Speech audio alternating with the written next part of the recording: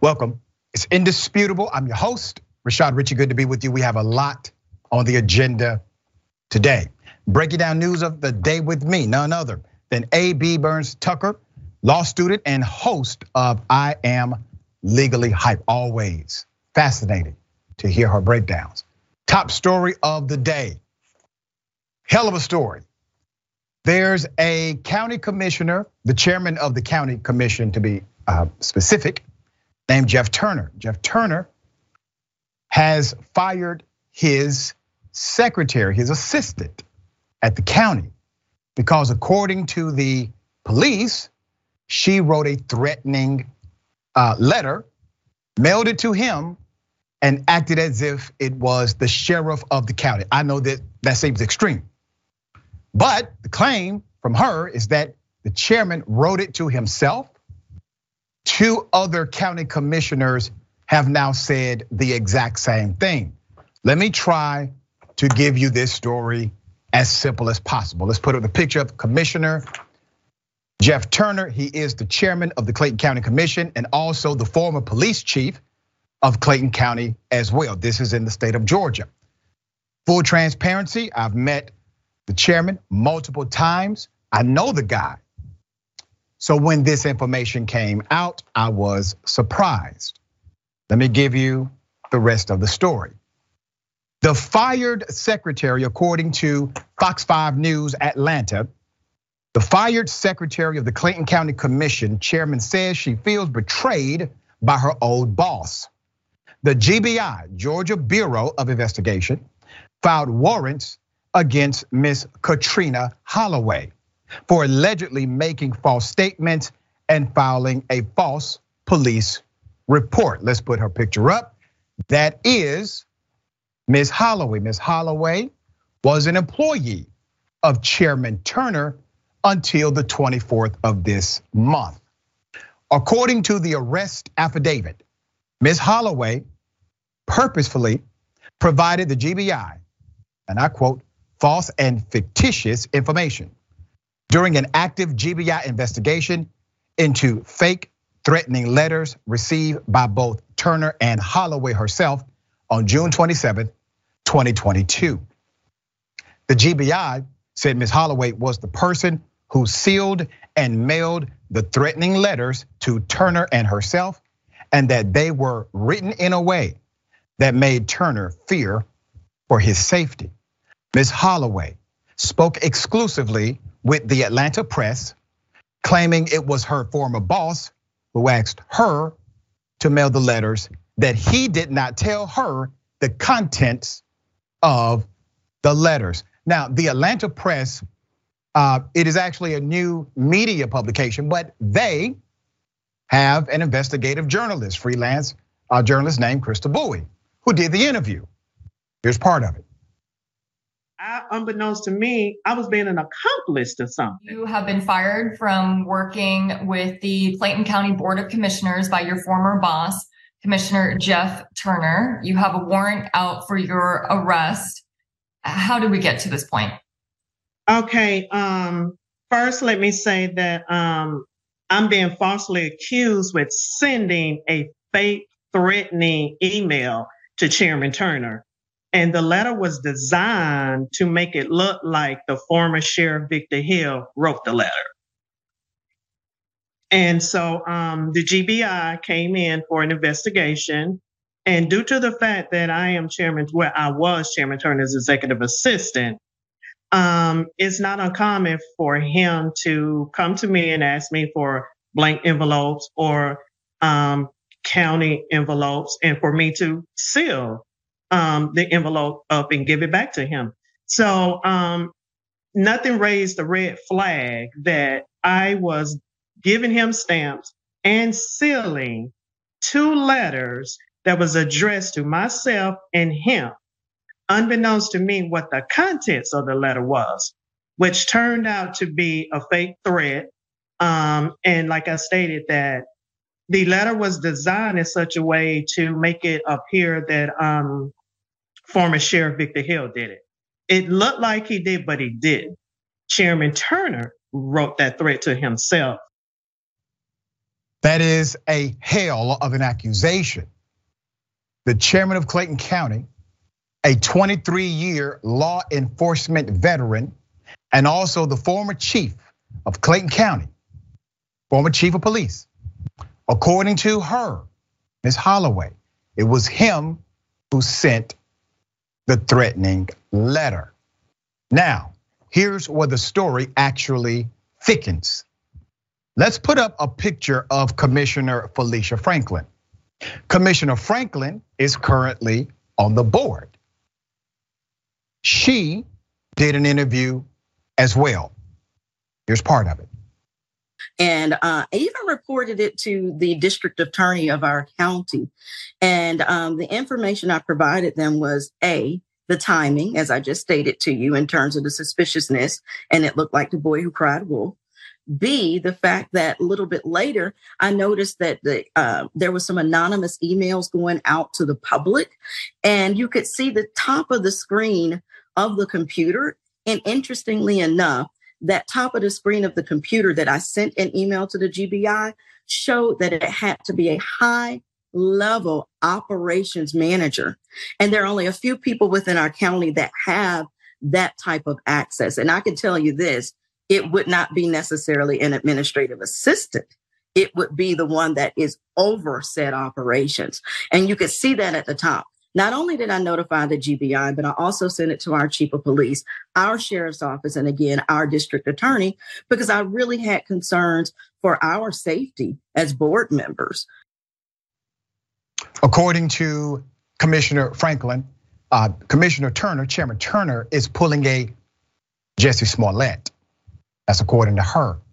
Now, another county commissioner came forward. Let's put up her picture. This county commissioner, her name is Dr. Alika Anderson. Clayton County Commissioner Alika Anderson came forward after the Atlanta Press's original reporting. We're not taking this lightly, she said. We're also finding out that there are other layers to this investigation of possible corruption that is coming out of the office based on things that we're hearing from our employees and many others. Anderson said on radio Tuesday morning. Let me say this, all right? This is a hot mess, obviously. But at the center of it was an attempt to make a threatening letter seem as if it came from a particular person. That particular person in question was Sheriff Victor Hill. He's retired now from Clayton County. There was a long-standing conflict, well-known and publicly documented, a conflict between the sheriff and the chair. Now, we don't know who did what. There's absolutely no video of it being done. But there's another dynamic here.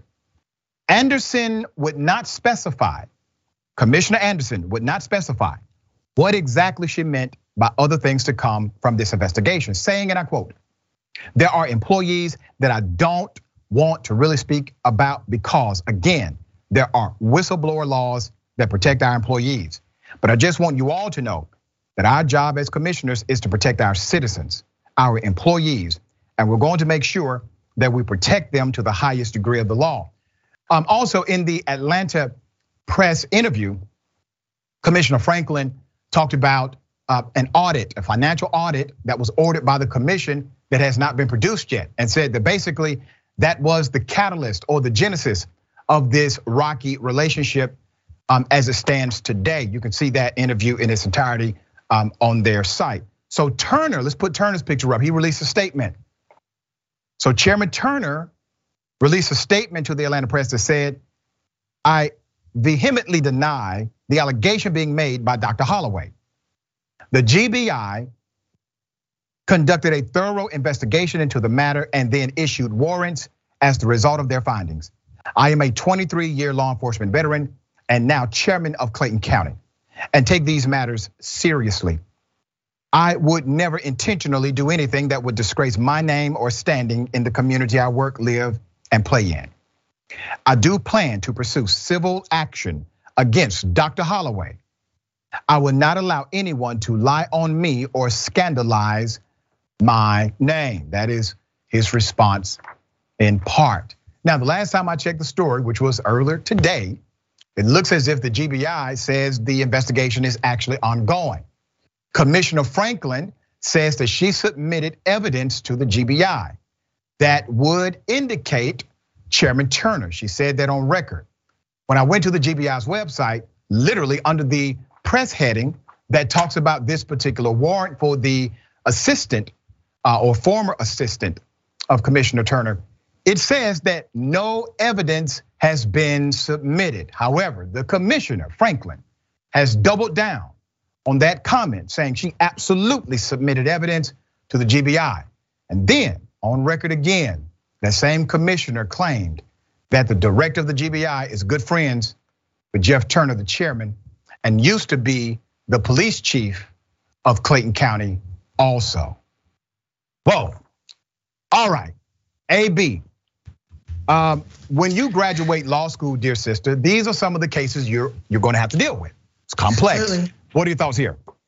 So first and foremost, this is absolutely a hot mess, right? And it's unfortunate for the citizens of Clayton County, especially during a time right now where a lot of citizens around the world or around America, are struggling with trusting people that they have voted and to be in positions of power and position of leadership. One thing about Black women, though, we know how to investigate. Okay, probably better than the GBI, the FBI, the IBI, wherever other eyes you got. So, when you say, oh, I seen at the top of that email, it was somebody high level who did that, that starts to beg questions about who actually submitted this, the emails or the letters, right? So I'm a little confused as to whether they're emails and letters or just an email and a letter, right? That seems to be something at issue. But in addition to that, it's just common sense, right? As someone who has been an assistant for years prior to law school, right? From judges to other attorneys, I have been in positions where maybe, my superior gave me a letter or gave me something and was like, hey, just send this out, take care of it, blah, blah, blah. But you always CYA and double check what's going on because you don't want to be in positions like this, right? So it's unfortunate that this woman, her life is now affected by this, right? Any type of employment she may want to get in the future is going to be affected by this. There's a lot of charges that could be here, right? He's talking about filing civil case. Well, if he is defaming her and he is being dishonest and that comes out, well, that's going to be a civil suit, on him as well. So it's just unfortunate that we have this level of high school petty games going on right now because of a little beef, right? Victor Hill is gone. Wasn't he found guilty of the charges that he was facing not too long ago? So this should not be at issue. People should be more concerned about doing the work of their community and the county for the people who voted them in, as opposed to trying to get one up on the next person. Yeah, it's quite fascinating. So obviously the one person that whoever wanted to indicate or to imply was Victor Hill. That's the guy that didn't do it. Victor Hill is retired now. He's no more in Clayton County as the sheriff, but he still is in the news for being a victim, regardless of who did it. They wanted to make it seem like he did it, but very sad.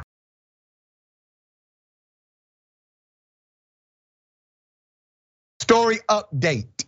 Our update is this: put up the picture full mass of the individuals who have been charged.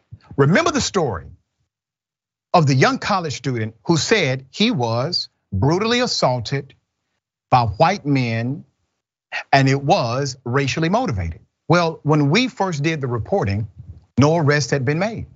According to the police, they already identified the two men, spoke to them, and said at that time, well, there's a conflicting story because the two white males are saying this young man almost hit them with his car. And I said then, last time I checked, even if that were to be true, that does not give them the right to beat him up. So let's go directly to the history. You're looking at Gosh Dakota Stanley, 20 years of age, and Coley Zuba Reasoner, 20 years of age, have now been charged with felony aggravated battery and misdemeanor battery in connection with that attack. The Kennesaw police say tips from the community helped lead investigators to the two men. According to jail records, both have been released. Stanley posted a $16,720 bond, and Reasoner posted $22,220 for his bond. Let's put up the victim again in this case. As you recall, the victim was Kennesaw State University student. Big shout out to KSU. Jalik Roseman, who was found by police bleeding from his nose due to a fractured nose sustained during the attack. The suspects also pulled out his dreadlocks, okay? Roseman told Fox 5 News, and I quote, "I want people to understand this was very traumatic for me. It was around midnight on Sunday when the attackers followed Roseman from his car and pounced upon him in the parking lot of his off-campus apartment." Here it is. The attackers fled the scene before the police arrived. So Roseman, he told police he was getting out of his car when the two white men beat him to the ground and kicked him in the face while calling him the N-word, according to a police report. Roseman said he didn't know the people who attacked him. Kennesaw police told Fox 5 it's possible the men could be charged with a hate crime. So here's their statement. It says, based on the statement or statements of the victim, this ultimately could be racially motivated. A peace officer cannot charge for a hate crime. It is a sentencing enhancement brought on during the prosecution of a case. So Georgia's hate crime statute allows for additional penalties to be imposed for crimes motivated by victims' race, religion, sexual orientation, or other factors. Remember the genesis of this story. We said at the very beginning, why are they not arrested? Why have they not been charged? Initially, it seemed as if this was not going to be a case at all. He continued to push the truth, the young man. He continued to say, this is not right. The wheels started to move in the right direction. We then got word after our reporting, there was an official investigation. And now you have an official charge and arrest, and hopefully the wheels of justice will move in the right direction. Georgia recently received their hate crimes statute. And I say that received intentionally, because the hate crime statute in Georgia was allowed because the police wanted their own hate crime statute too. And the compromise was basically, if you all are going to have it your way, we're going to have it ours. The reason why there was a push for a hate crime statute in Georgia is because of the death of Ahmaud Arbery. And that death was so dramatic and traumatic to the citizens of Georgia, it created the political atmosphere in order to finally pass a real hate crimes bill. However, in the process of passage, the police unions and police leaders said, we want some of that too. And they got it. All right, AB, thoughts here. Yeah, I'm glad this young man continued to pursue justice in this, because it's unfortunate that whenever it's a Black victim and white suspects, it turns into a he say, she say, as opposed to let's just get to the bottom of it and let's get justice. I think that it just perpetuates this idea that Black people are just supposed to deal with whatever happens to them and move on, and it's not a big deal. So he absolutely deserves justice for this, and those young men deserve to have to answer to the crimes that they committed, allegedly, we'll say. It looks like a hate crime to me, right? Regardless of what possibly happened before the incident, before the altercation occurred, you have two white men who jumped on one single Black man in the middle of the night, and they called him the N-word. That is a hate crime. That should be looked at as a hate crime. The excuse of, oh, well, the police don't get to charge, the DA charges, they absolutely do. And so you need to go ahead and move forward and do that. And hold yourselves and your community accountable and let other community citizens know this will not be tolerated. You cannot treat your neighbor like this, regardless of what color, creed, or sex or whatever, gender, whatever. You cannot treat your neighbor like that. This is our community and we live together, and we're gonna do it peacefully, and we're gonna follow the law as we do it. So I do hope that justice is served, that these two men have to answer to their crimes. And I'm just praying for that young man, because I can only imagine the type of trauma that he feels even moving forward, having to deal with a situation like this, and then almost seemingly having to advocate for himself to make sure that he gets justice. Yeah, it takes too much to get justice sometimes in the Black community. He did deny their version, he said that was so completely not true that he tried to hit anybody.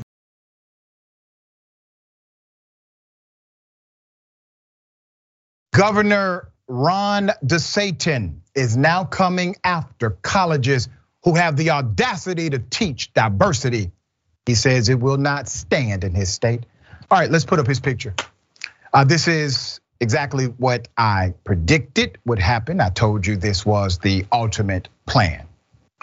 Florida Governor Ron DeSantis on Tuesday announced plans to block state colleges from having programs on diversity, equity, and inclusion.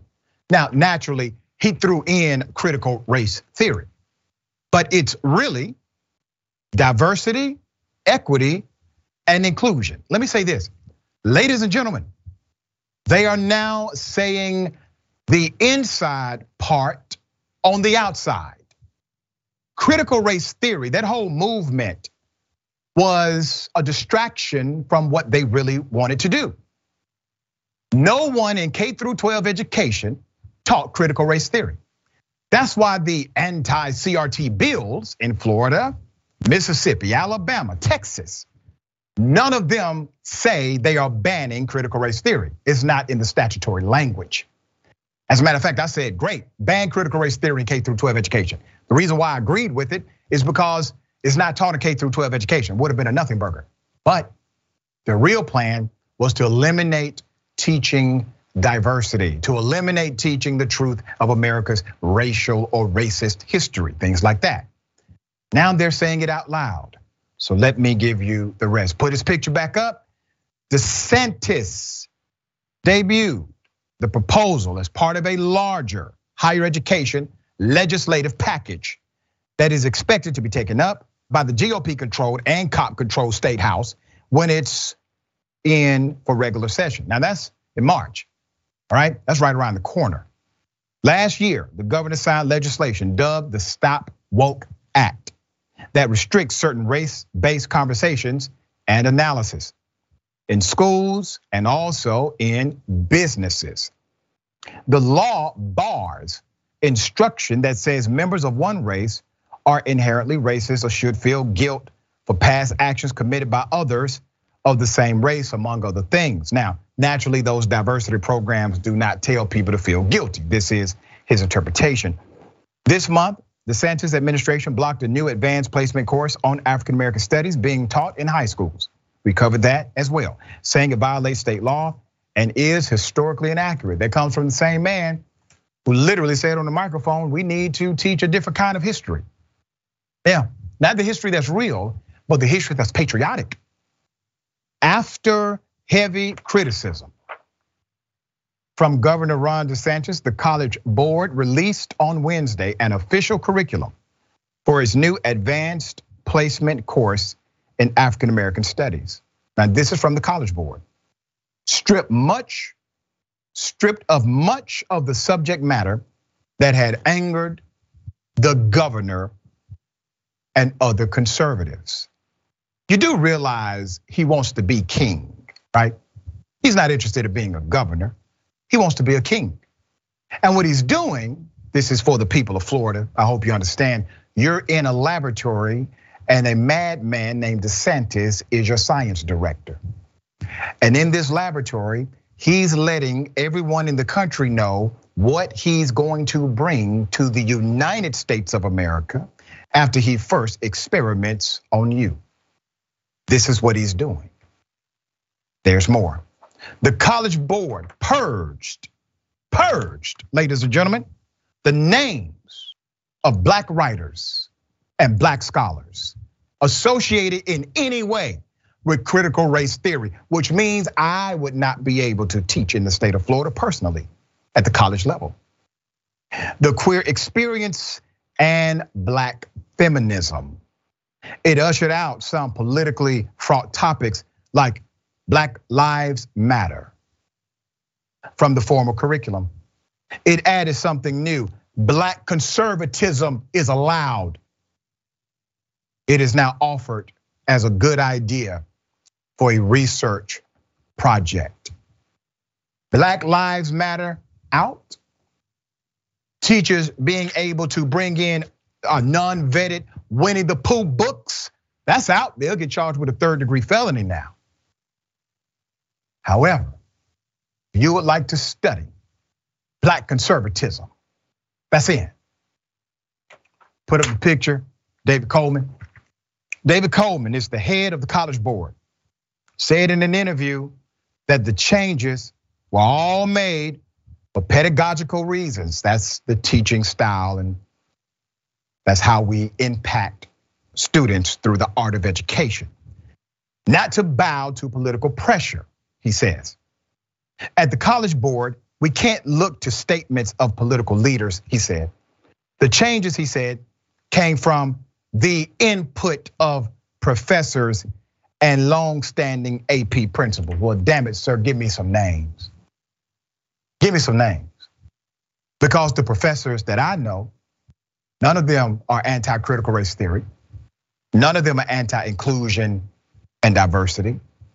So please submit the list of professors who informed you to make this decision. And to the citizens of Florida, you have standing here. You can request an Open Records Act request and say, give me the list of professors, because he works for you. He works for the government. He's paid by you. And because of that, there are 2 dynamics associated with his public position. 1, freedom of information. 2, open records.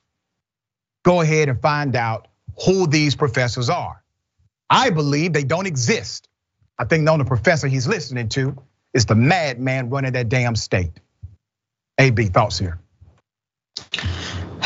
This is a problem when you give people who are willfully ignorant and quite frankly racist this type of platform. So as a former AP student, I can say that you get to choose your AP courses. And I know that one of DeSantis's argument is that you don't want to indoctrinate people without their choice. Well, you get to choose what AP courses you decide to take. So if you choose not to take AP African American history, that is on you.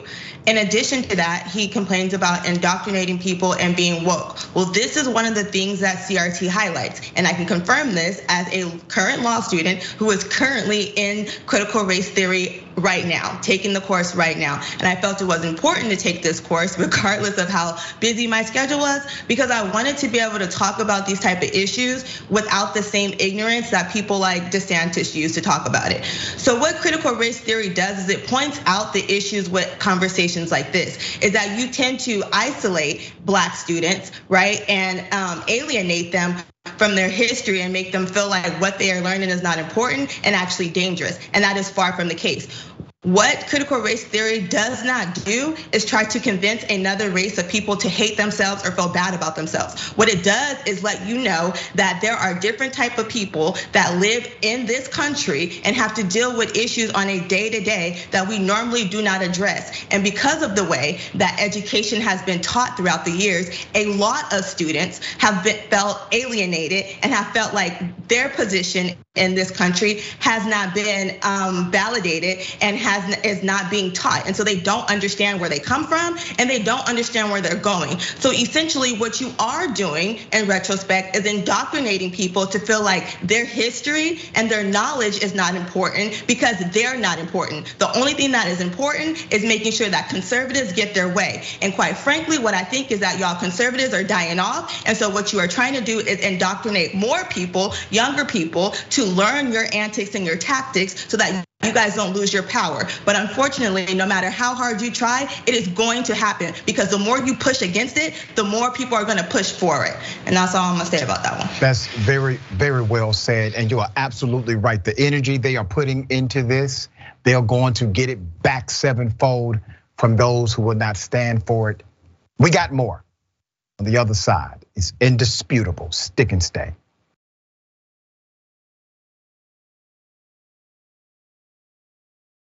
Ladies and gentlemen, I wish you Karen would. You want to call the police on them for having a barbecue on a Sunday. You're still free. Back off! I'm going to tell them there's an African American man threatening my life. Yes, she's in an accent. Are you laughing? No one's laughing. Are you laughing? Laugh. Come on, laugh. Laugh. You smashed my car. You. You smashed my car. What? You're drunk driving and smashed my car. You some PG. What's PG? You smashed my car. Do you have insurance? Run up in it. Yeah, I do. I have bruises. I'm bleeding. I have everything. How do you think this is going to go? My car is parked. This car is smashed in the middle of the street. You're drunk driving and smashed my car. You think you got a good one, huh? No, sir. No, sir. Yes, no. And I'm the one that's bleeding, right? No, you seem okay, but you should sit down. I am okay. You should sit. I think you'll feel better if you sit. How come this is and you... Yeah, he said she was feeling this way. Why is that funny? Yeah. There is nothing funny about this Karen situation. I highlighted this for a reason. Let's put the graphic up full mass. It is already viral. It's already all over the internet. So I want to say this. According to the uploader of the video you just saw, the uploader was unsure if police ever showed up, but alleged that the Karen started to walk away on foot before the owner of the parked car and the tow truck driver chased her down to get her insurance information. That's according to the uploader. We can talk about the privilege here, the opportunity to engage even after such an extreme act has happened. But I want to talk about something else. So, madam, you may have a problem. It's possible. I want you to consider it. I used to be a drinking man myself. I haven't had a drink in years because of things like that. You cannot live your best life when there is something that continues to bring you down when you're happy. You got to think about it. If you bring yourself down when you're happy, that's a problem. Now, I'm not saying you're an alcoholic. I'm not saying that. I'm going to put it in this contextualization. If drinking presents a problem, that means you have a drinking problem. For anyone who is struggling or somebody, I know someone who is, please understand, this is not an indictment on your character. It is a sickness that you can arrest and overcome. You can call Samson's National Helpline. It is free. It is confidential. It is 24/7, 365. 1-800-662-HELP. 1-800-662-HELP. Hopefully your friends will present some level of intervention. My friends did that with me, and I hope they do it with you. All right, AB, thoughts here. First and foremost, I'm just glad nobody was seriously injured or harmed in this incident, because we have seen tragedies that occur from drinking and driving. I'm gonna be honest, it's the coddling of her behavior is bothering me as a Karen, right? Because you were being irresponsible. Drinking and driving is against the law, okay? Leaving the scene of a crime is also against the law. So coddling someone who is clearly inebriated and not even willing to take responsibility for their actions, that's a problem for me. And I think that will perpetuate the problem. And it continues to make people who unfortunately deal with these type of issues think that what they're doing is okay. I seriously hope this young woman gets help, because it could have ended way worse and her life could be in jeopardy, right? Her freedom could be in jeopardy because of these type of decisions. And so while I don't want to shame her, I do want to say, like, you can't coddle this type of behavior. Like, you need to be held accountable. You need to understand that you got, it left easy this time, right? You just hit a parked car and the material value can be replaced, but that could have been someone's life, and that needs to be taken into consideration. And in this day and age, there's just no excuse for drinking and driving. There's too many resources resources and options that if you do choose to drink and you need to be transported from one place to another, you can get a sober driver. There's apps called Uber, Lyft, and things of that such that you can use so that you don't put yourself in these type of positions. Yeah, too many options are available for the irresponsible behavior. I agree with you wholeheartedly. There's a class taught by MAD, Mothers Against Drunk Driving. I've done fundraising for MAD over the years.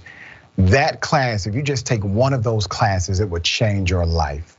Because all of those classes are instructed by the survivors whose family have been killed by drunk drivers. It's one of the most effective classes anybody would take.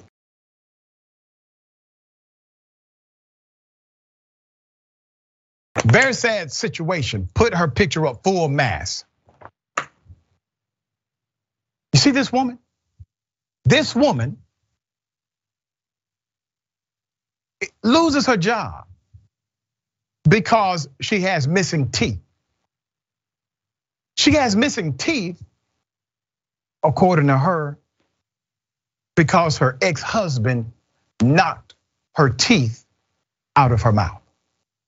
Let's keep a picture up.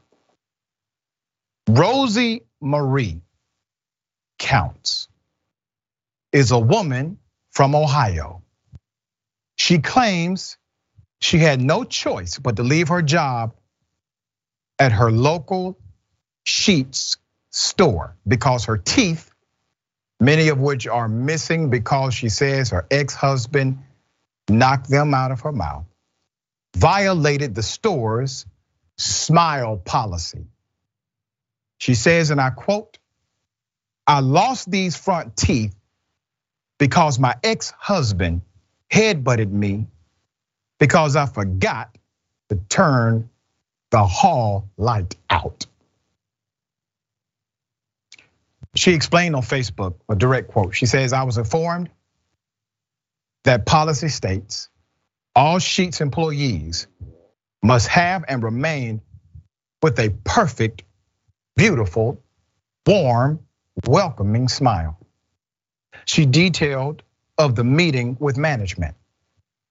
"The company defines my smile as unbeautiful because I still have work that needs to be done on them." Counts has awaited permanent dentures, which Sheetz insurance would reportedly partially cover for her damaged smile since the incident, but claims her plan does not cover temporary dentures in the interim. As a result, she's been forced to live with missing and broken teeth until a permanent procedure. She goes on to say, "Even though I am good at my job, I can no longer be a frontline employee with the company because of my smile." She wrote, on the audio, the manager can be heard telling her that while she heard wonderful things about her from customers, she was not to return to her role behind the register. "I feel like my job performance should be enough," Counts replies, stating that she felt compelled to seek employment elsewhere. "I don't feel like I should have to justify myself because of my looks." There's more. The company's policy forbids employees from working with, and I quote, "obvious missing, broken, or badly discolored teeth unrelated to a disability." They're given 90 days to make the required amendments. In an interview with Business Insider, Ms. Counts recalled that the manager asked her for a detailed timeline showing when the procedures would take place, how much they would cost. Instead, she opted to walk away. Dental work is really expensive, even on Sheet's really good dental plan. An anonymous employee told the publication. Let's put up the CEO of the company. Now remember, policy rolls down. Travis Sheetz is the CEO and president of Sheetz Convenience Store Company.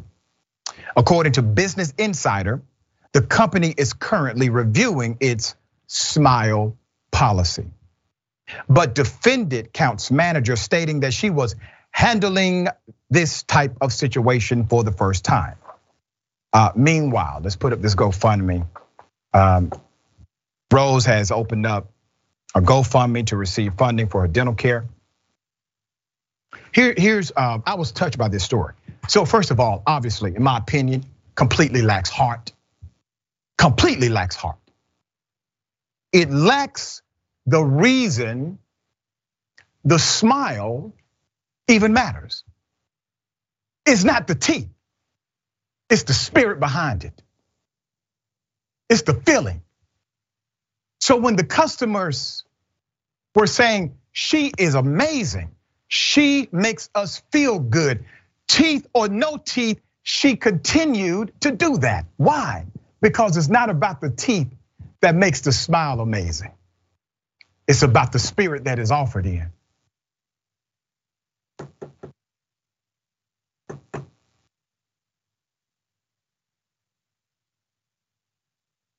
Dignity.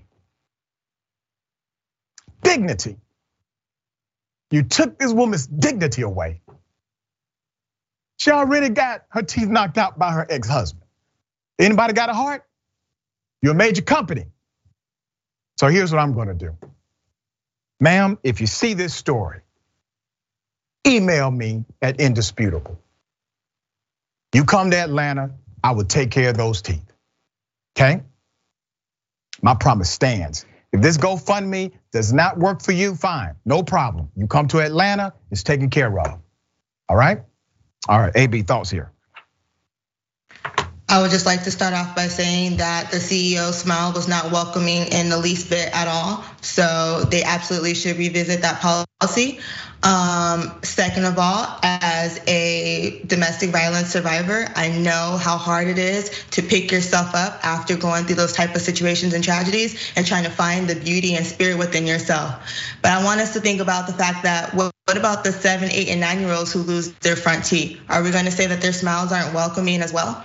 I think that this is blatant discrimination. It is mean, and people need to stop shopping at Sheetz for whatever reason, because that's not how you treat employees. And if they don't care about their employees, they darn sure don't care about you as a consumer. And so we should not be putting money into a corporation that would belittle a woman who went to work every day, despite whatever injuries she had, despite whatever she was going through at home, despite whatever PTSD and other issues she is potentially suffering from due to her experience, and smiled and was good to customers and did what she had to do to promote your company. The company should go, and more people should be outraged by this, because at the end of the day, you see people for who they are. It doesn't matter about your appearance. If she was clean and doing what she needed to do at work and helped you build your brand and your company, her 2 front teeth shouldn't have been an issue. And if they were an issue, they were so much of an issue, and she's a good employee, why not just go ahead and pay for them? That's right. That's right. All right, we got more on the other side. It's Indisputable. Stick and stay.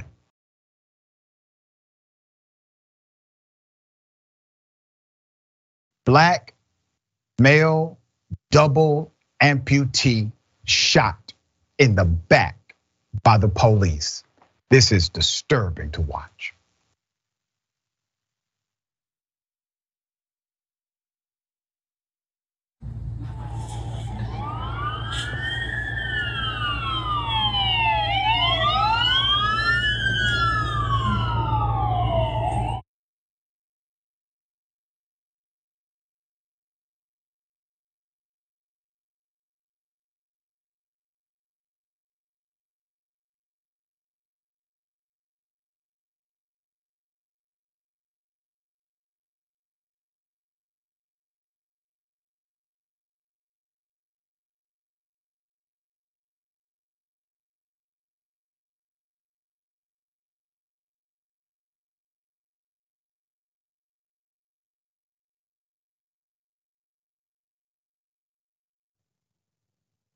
All right, let's put up his picture full mass. I will explain to you the background as to what happened.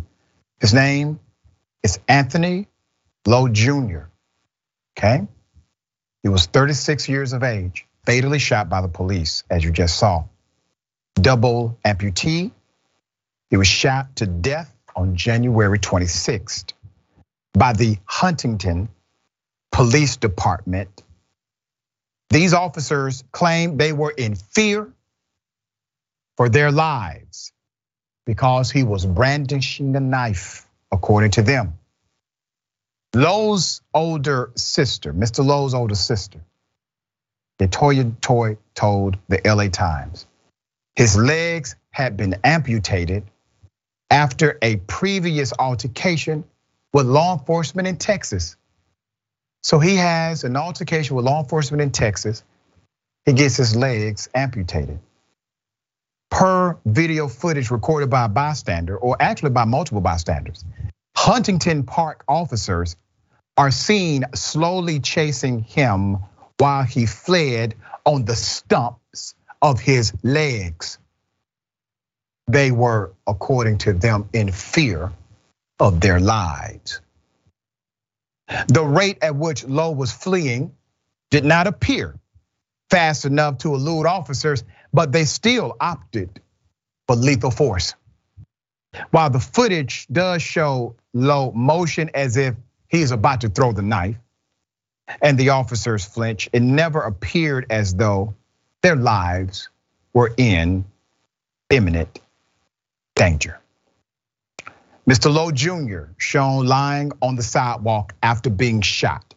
Police said in a press release, Lowe was shot in the upper torso and was pronounced dead at the scene. Per News 1, Huntington Park police are not equipped with body-worn cameras, so bystander video is crucial in the investigation. So what led to this? How do you get to this point of a man who's in a wheelchair, has no legs, jumps out of the wheelchair, and the police claim we were in fear of our lives. There's nothing else we could have done. There's no other way this could have happened. Now you know good and damn well that's a lie. Everybody knows that's a lie. Everyone who watched this video, you know the man did not have to die. And so many times there's a conflation of this. If a person did something where they should see a judge, that doesn't mean they should see their maker. We don't know what would have happened in a case because Mr. Lowe was not afforded due process as mandated by the US Constitution. Police responded to the scene in Huntington Park last Thursday. This is according to the report.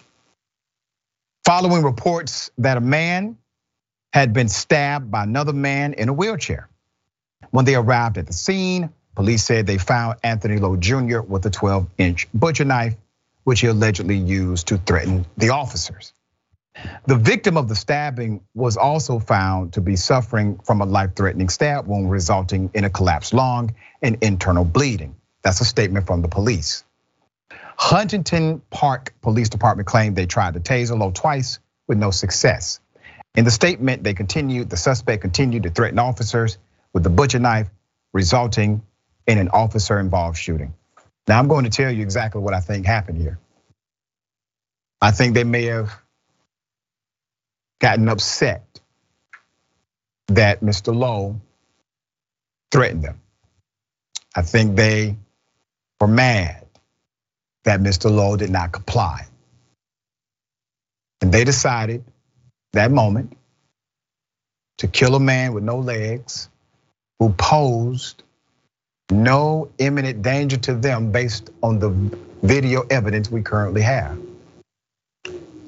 You and I, me and you, whoever's watching this, if we needed to apprehend Mr. Lowe, we could have apprehended him without him dying. I promise you. There's more. Following the altercation, the officers involved have been placed on paid administrative leave, pending the ongoing investigations from themselves, the police department and the sheriff's department's homicide bureau, and also the LA County DA's office. After the sheriff's department completes its investigation, the LA County DA's office will conduct an independent review of the matter according to the narrative. Lowe's family is demanding justice for officers feeling the need to shoot and kill a double amputee who was fleeing. They claim the police are not being forthcoming and suggested there is an active cover-up. They refuse to give everything we need to know what really happened to him, Lowe's cousin said, according to the local news outlet KCAL. Here's what I don't want to happen here. There are going to be many who will make this about what he's accused of. Can I be very clear? Let me be very specific. The man who's dead is innocent. I'm gonna say that again. The man who is dead is innocent. Why? Because guilt can only be determined by a court of law. You are innocent. Everybody is innocent until or unless proven guilty. Has he been proven guilty? No, he's dead. He hasn't been proven guilty. He's classified as innocent. That's number one. Number two, just because someone may need to see a judge does not mean they need to see their maker. And number three, you can't advocate for people without having principle. So I may not like a particular individual. I may not like something they have done. I may not like something they have said. But if they have been marginalized by the powers that be, if they have been dealt with in an egregious manner because of that marginalization, it does not require me to like them, to agree with them, or to justify their previous actions. It only requires that I stand on that principle. And the principle is this: the man should not have been shot in the back because those cops were in no imminent danger. End of sentence. AB, thoughts here? First of all, you don't chase someone if you are in fear of your life. You are the one that is fleeing when you are in fear of your life. So that story just doesn't make sense. And let's just start there. Yeah. Second of all, even with self-defense, there has to be reasonable force. When someone has a knife, you can't bring a gun and then say that that force is reasonable. Because if a normal citizen did that, they would be sitting in handcuffs and they would be facing a trial. So let's be clear about that. Quite frankly, I am tired of the excuses. I am tired that we do not have legislation that checks these type of issues. I am tired of hearing the same story from police officers when they commit crimes in this fashion. He was superhuman. The other tactics didn't work. We didn't see you try any other tactics in this position. Matter of fact, you had more than ample time from the video that we just saw to subdue this suspect before it got out of hand. He couldn't even run. And for someone who is wheelchair bound to feel the need to try to run on their stumps as opposed to use their transportation, what they normally use to get around, shows you something else. It questions who was really in fear. Yeah. At the same time, we don't even know what happened prior to this incident. And so for these police officers to be able to do this and then go on paid administrative leave continues to allow them to have this type of behavior towards people of color and in particular Black people, because you don't see us as people, you see us as objects. Yeah. As shooting targets. Sorry. I want to remind people that we don't know what he did prior. We just know what the police have said to us. We don't know if it happened. And if it did happen, we don't know if it was self-defense. We'll probably never know these things factually because due process is now gone. Remember the story of the white woman we covered? Remember that? Remember that story? We covered the white female who shot her husband. We covered the white female who shot her husband inside of a hospital. Police arrive, she has a gun, she refuses to drop it. She shoots the hospital, and what does the officer say? Hey guys, no, we got all day. Please put down the gun, please put it down. Just tell us what's going on. She's shooting, she done already killed one person. Staff at the hospital, they're afraid. She gets apprehended. She gets due process. They were not in fear of their lives, even though they saw her shoot a man.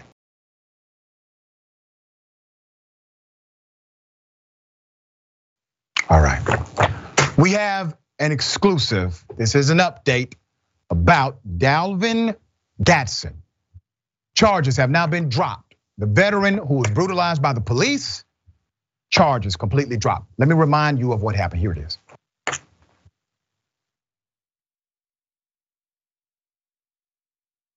Gonna ask you to just not reach for anything and step on out of the vehicle, okay? What I'm coming out the vehicle for? We'll talk about that, okay? So just step on out for DUI. All right, so stand up, turn around, hands behind your back. Step out of the car, man. Hands behind my back. Yes, you're gonna be detained in handcuffs. No, I'm not. You're about to stand up. Hey, Victor 9-1 fighting. stop fighting me, bro. Quit fighting. He's assaulting me. I'm not assaulting you, bro. My brother. Oh, my brother. Oh, my brother. Oh, my brother. Oh, my brother. Oh. Yeah. You go. No, you're done. You're done. You're all right. I had that left arm.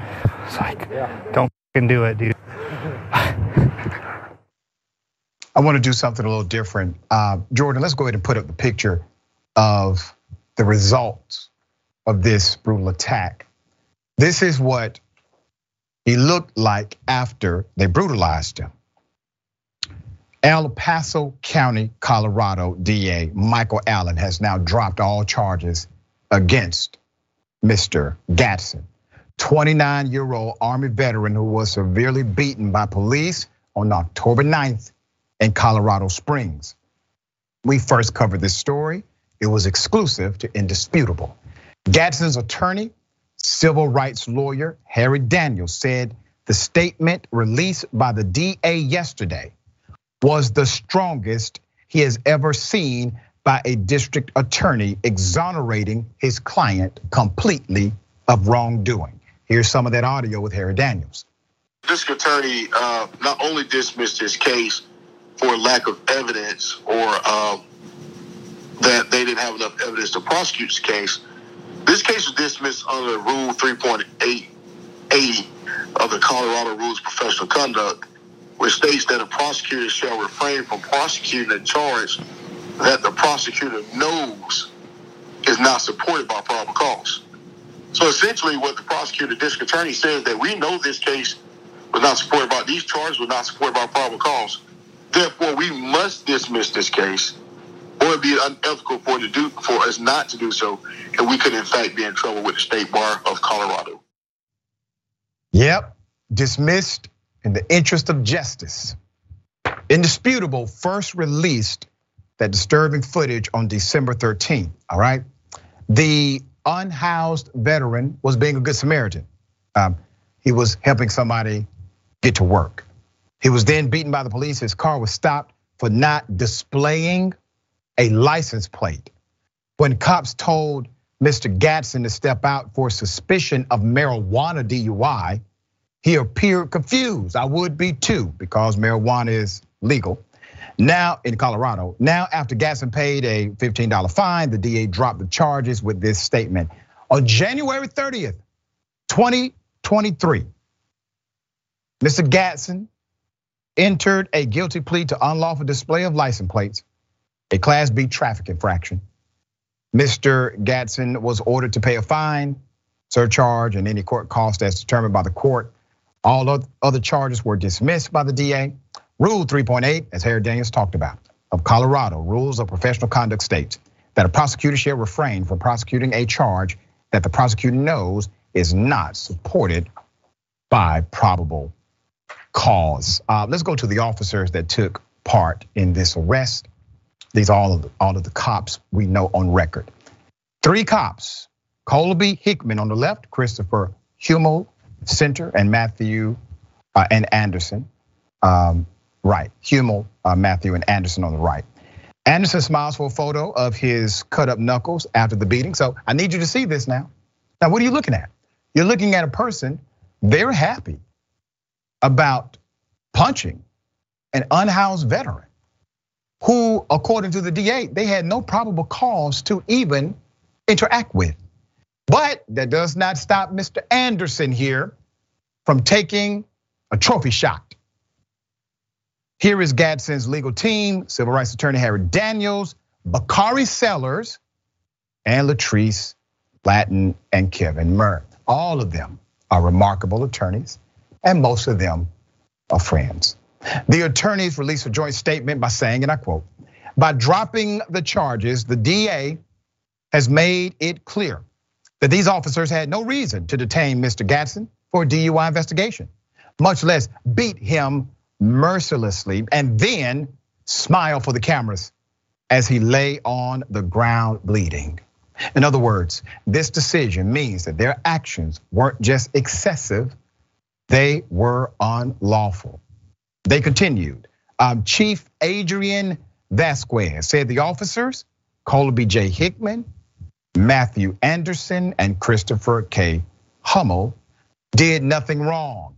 But the reality is that they brutally beat Mr. Gadsden for a $15 fine, and they should be investigated, arrested, and prosecuted. Failing to do so puts lives at risk, just like Tyree Nichols. Colorado Springs Lieutenant Pamela Castro responded to Indisputable's request for comment. She refuted what she claimed Gadsden's attorney said, that her department was not investigating officers' conduct. So let's put it up. This is their response to us, okay? The Colorado Springs Police Department makes arrest based on the legal standard of probable cause. The 4th Judicial District Attorney's Office makes decisions regarding the prosecution of cases based on a different legal standard. The DA's office makes their charging decisions regarding the prosecution of criminal cases independent of the Colorado Springs Police Department. Contrary to the statement from Mr. Gass's lawyer, Chief Vasquez did not say the involved officers did nothing wrong. Chief Vasquez has made no determination on the action of the involved officers. As we previously stated, an internal investigation is occurring. This internal investigation is ongoing, and it would be inappropriate for the chief to make a statement prior to its conclusion. So Attorney Daniels answered back saying the accusation misrepresented facts and pointed to the statement in December. Let's put it up. By the department when they said the use of force was found to be within policy. That's exactly what they decided to post. It was within policy. Here's the head of the Colorado Springs Police Department. There's your chief. Right, there's your chief. His representative said the department is investigating its officers and cannot comment further while the investigation is ongoing. Wow, isn't that something? So initially, when you all did this to the veteran, you concluded, so I guess aggressively. You told the social media director of the police division, hey, put that on Twitter. Yeah, no wrongdoing, all within policy. We get the story, we tell the truth, and all of a sudden, everything changes. See, it shouldn't take this, is my point. It should not take a news segment to right your wrong. Now, as long as you all continue to act as if there's not a cultural issue within the industry of policing at large, we will continue to do these stories. We will continue to do what we can.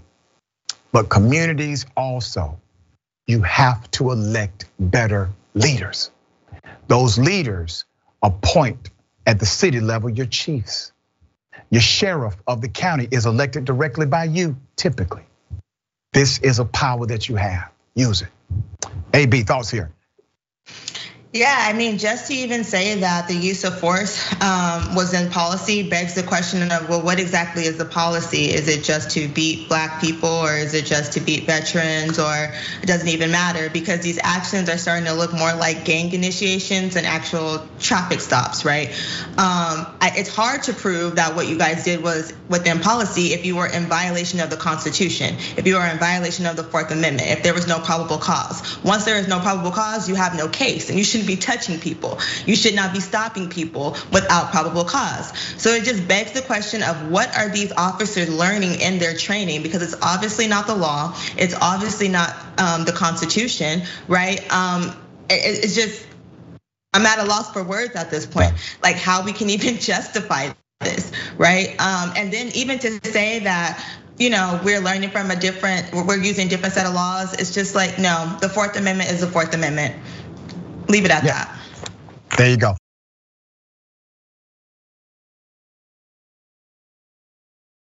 A new DA is going to reopen cases of police killing people. Let's put a picture up. Full mass.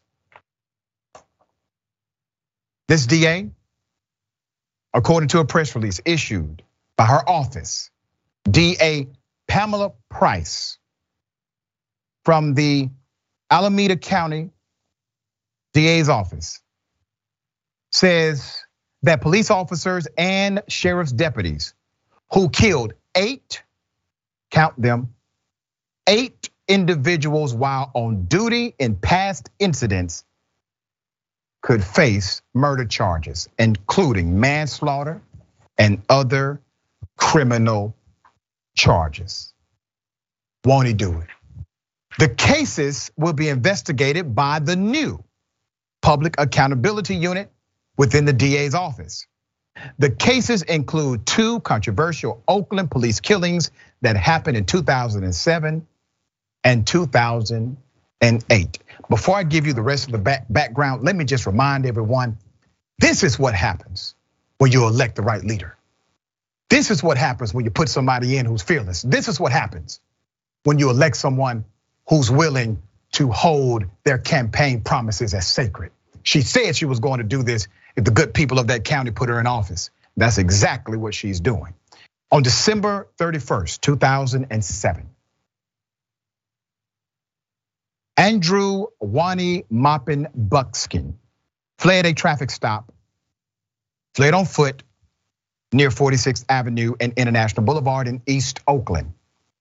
An Oakland police sergeant spotted the young man hiding between a car and a building. 2 rookie officers, Hector Jimenez and Jessica Barrello, arrived and commanded Maupin Buckskin to surrender. 12 seconds later, they shot and killed him. They later told investigators they could not see his hands. He was unarmed. They admitted they could not see his hands. They still shot and killed him. Put up the former DA. Yeah. Former DA Thomas Orloff. His office reviewed the case, which was investigated by the homicide unit, and declined to press charges against the cops. However, the DA's review took 6 years to complete. 6 years to complete. Officer Jimenez returned to work a few days after the shooting. And on July 25th, 2008, he and his partner, Joel Alworth, were trying to stop a car that was speeding and swerving in Fruitvale Avenue at 3:40 in the morning. The car suddenly stopped, and 27-year-old Mac Jody Wood Fox got out and began to run away from the officers. Jimenez, same cop as before, did what? Shot twice. Jimenez shoots twice and shoots Wood Fox in the back and once in the arm. Once again, unarmed. Then the DA, the same damn DA, Orloff, his team, well, what did they do? They also declined to press charges against this officer for the killing of that unarmed man. But OPD's internal affairs investigators found that the officer did, in fact, this time violate department rules when he used deadly force. The DA's report on the Woodfox shooting was also delayed for 6 years. Put the black woman back up again, okay? Madam, I applaud your leadership, your courage, your fight. Whatever we can do for you, please let us know. All right, AB, thoughts here. Yeah, on this beautiful first day of Black History Month, I just love to see a black woman getting the job done. Like, I'm glad that we're gonna see justice, and I'm glad that, this is proof that representation matters, right? This is proof that diversity matters, and not just in color, but in integrity and in thought, and just in excellence. And so, I'm happy to see that people will be held accountable, and I hope this begins to set precedent and set a standard for how police officers should be dealt with when they involve themselves in this type of criminal activity. There you go. All right, we will continue to update that story. Obviously, I do believe charges are coming.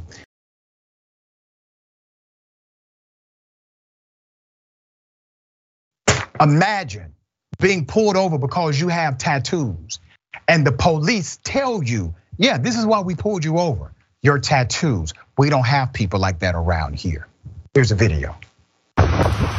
I'm just trying to go to Planet Fitness, man. What? I'm just trying to go to Planet Fitness. Yeah? Yeah. Okay. You're a little ways away from Planet Fitness. I know. What's your name? My name is Jason. Jason? Yeah. Jason, do you mind just putting that, because I don't know what's in your hand right now. Look, it's my t-shirt and my hat. You probably see me take it off right now. Okay. Jason, are you on parole or probation or anything? Nothing. No, have you been arrested or anything like that? I've been arrested before, but it's years ago. It has nothing to do with my life now. Okay. Yeah. Where are you living at? Where am I living? I'm from Phoenix. I'm here as an actor. An actor? Yes. Have you been in anything I would have seen? I don't know. No? I don't know. I've auditioned for many things that I know you've seen, but I signed NDAs and I'm not allowed to talk about these things. Talk about it? Yeah. Okay. Is there anything legal on you or anything Nope. like that? No, is it okay if we make sure? There's no reason to search me. But is it okay if we make sure? There's no reason to search So me. you're saying no? I don't know. Is it against the law to say no? Because I'd rather It's you not don't. against the law. Now I'm saying no then. There's no. But the whole reason is, what provoked you to stop me and just question me? I told you before, but I'm going to sit here and say it again and again. I'm just curious. Okay? Because like I said, I'm starting to feel like I'm being harassed by the Burbank police. I get it. I'm sorry. And I'm not doing nothing wrong. Yeah, no, normally it's not every day that people walk down the street, they got full tattoo sleeves and everything. You know? So is my tattoos. This officer said, it's not every day someone walks down the street with tattoos. Oh, madam, you know it wasn't the tattoo that set you and your partner off to engage in this way. Let's put his picture up. In Burbank, an actor walking to Planet Fitness was stopped by the police because he had tattoos. The man that they profiled is actor, producer, and musician Lazy Dub. Lazy Dub wanted to make it clear this was not a skit. This was not some type of joke. This was authentic and it happened to him. So at this point, Burbank, you got some questions that need answers. Do your officers know what civil violation is? Do they understand the concept of the Constitution? Probable cause, civil rights. Because what I just saw was a violation to the extreme. AB, as a law student, you saw multiple violations there, I know. Oh, absolutely. I definitely did. And so the only thing I'm gonna say is at this point, just stop talking to the police unless you got an attorney. Because, that's all we can do at this point, because they clearly don't know the law and it's not your job to teach it to them. Leave them alone, because this is getting ridiculous. Just insane. Yeah, so sad that happened to him. Glad he did record it. So now possibly policies can change, education can happen, sensitivities can be noted. All right. Remember, take care of yourself, take care of each other, take care of the planet. Remember, the truth is always indisputable.